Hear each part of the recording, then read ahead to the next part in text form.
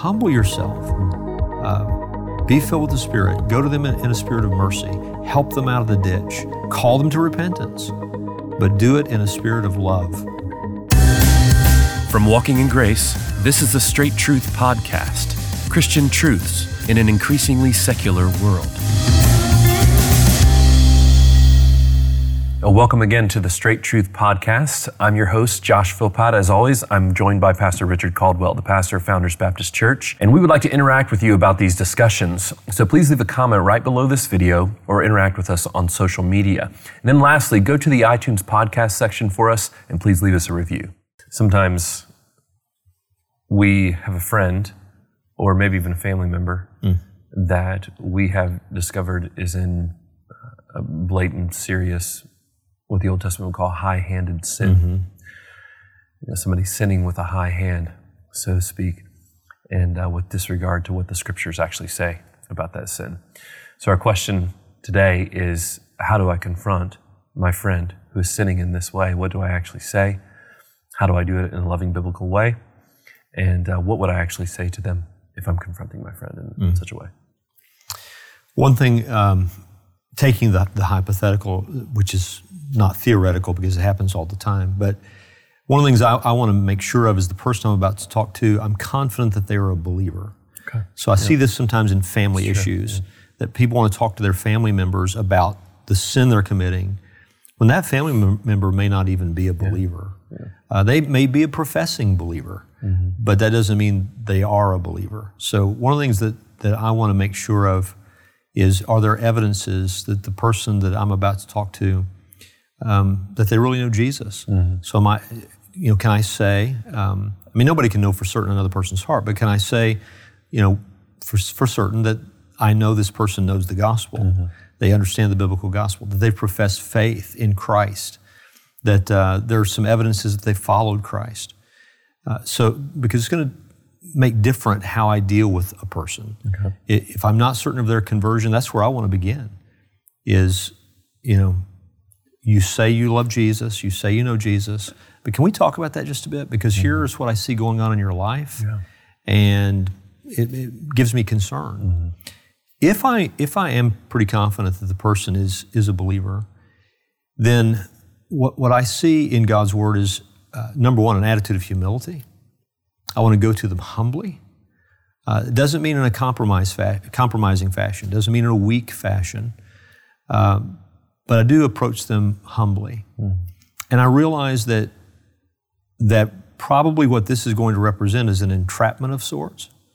What I mean by that is they've been entrapped by the devil. They've been entrapped through temptation.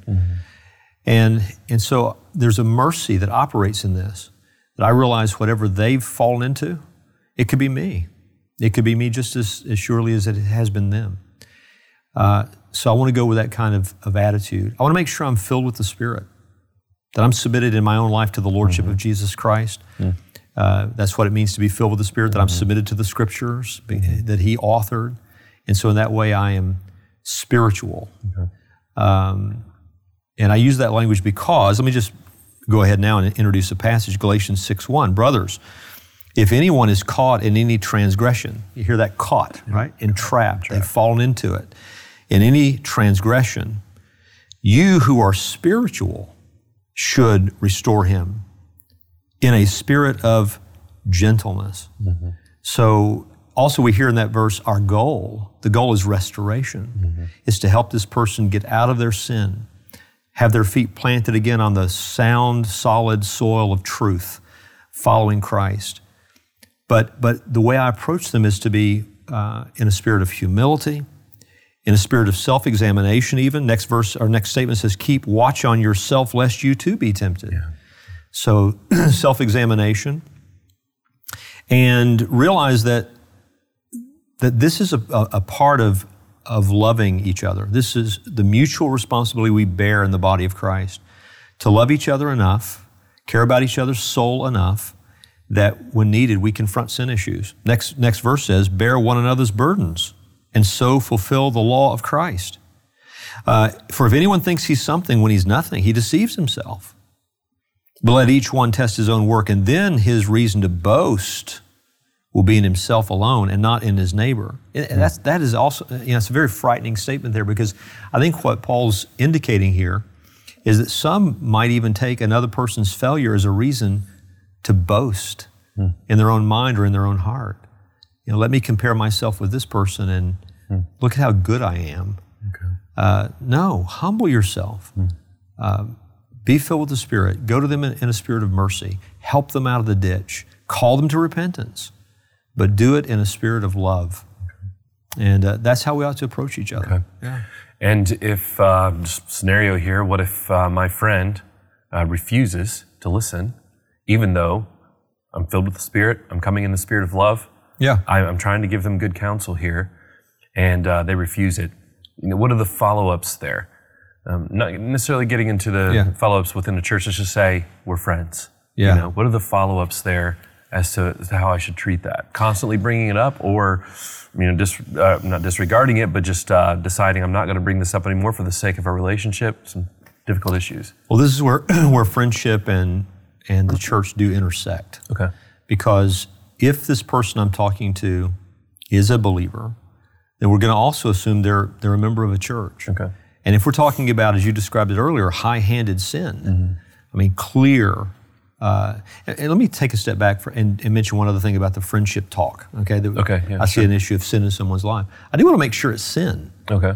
Because sometimes what happens is people want to talk to each other about matters as if they're talking about sin. Yeah. It's really matters of personal preference. That's true. So if what we're talking about is sin, I can go to the Word of God, clearly identify it. You are violating Scripture, which is what the word transgression has to do with, right? You've stepped over the bounds. You have sinned against God in some way that's clear. Well, now, if they're a member of our church, my church, the church that I'm a part of, the next step would be to go with two or more. Yeah. So now we're talking about the steps of church discipline. If they belong to another church, this can be even more complicated. So now what do I do? Well, maybe I do make a phone call I will obviously let the person know in advance. Listen, I love you too much just to let you go on in this. This is going to destroy you. It's going to destroy your life and your relationships. I can't just watch this happen. So if it's a serious matter, this is where I maybe even make a phone call to one of their elders and say, listen, this is my friend and I love them very much. Or depending upon who else I might bring to bear upon their conscience in the situation. Maybe if they're my brother, for example, maybe another of my siblings, or maybe this is where, if we're talking about a grown person, this is even where their parents can begin to weigh in, if I'm a sibling. So what you want to do is walk through it in a way that you're bringing Scripture to them in a spirit of humility and love. If they won't receive it, the principles of church discipline still apply. I want to bring somebody else with me. Also want to mention this. The Bible says love covers a multitude of iniquities. Not every issue, even if it is sin, not every issue is something I have to deal with immediately, urgently, in that same kind of direct fashion.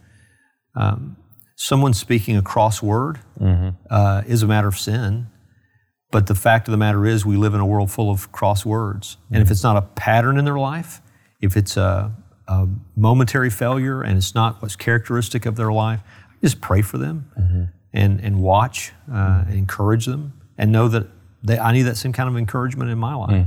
So there's so many different threads of issues and questions that relate to the question. But given the scenario you set out at first, serious sin, high-handed sin, professing believer, I think Galatians 6:1 is the way we approach it. Okay. And then if they won't listen, we have to come with others to try to help them out of their sin. Thanks for joining us again for the Straight Truth Podcast. We're releasing episodes every week on every Thursday. So if you'd like to receive those episodes, just subscribe to one of our social media channels. You can find all those channels and all the details about this podcast at our website, straighttruth.net. And do us a favor, go to the iTunes podcast section and leave us a review. Also, just go to the YouTube section, leave a comment there for us, something you'd like us to discuss, and subscribe to our channel. Now, Straight Truth is a production of Walking in Grace Ministries. For more information, go to walkingingrace.org.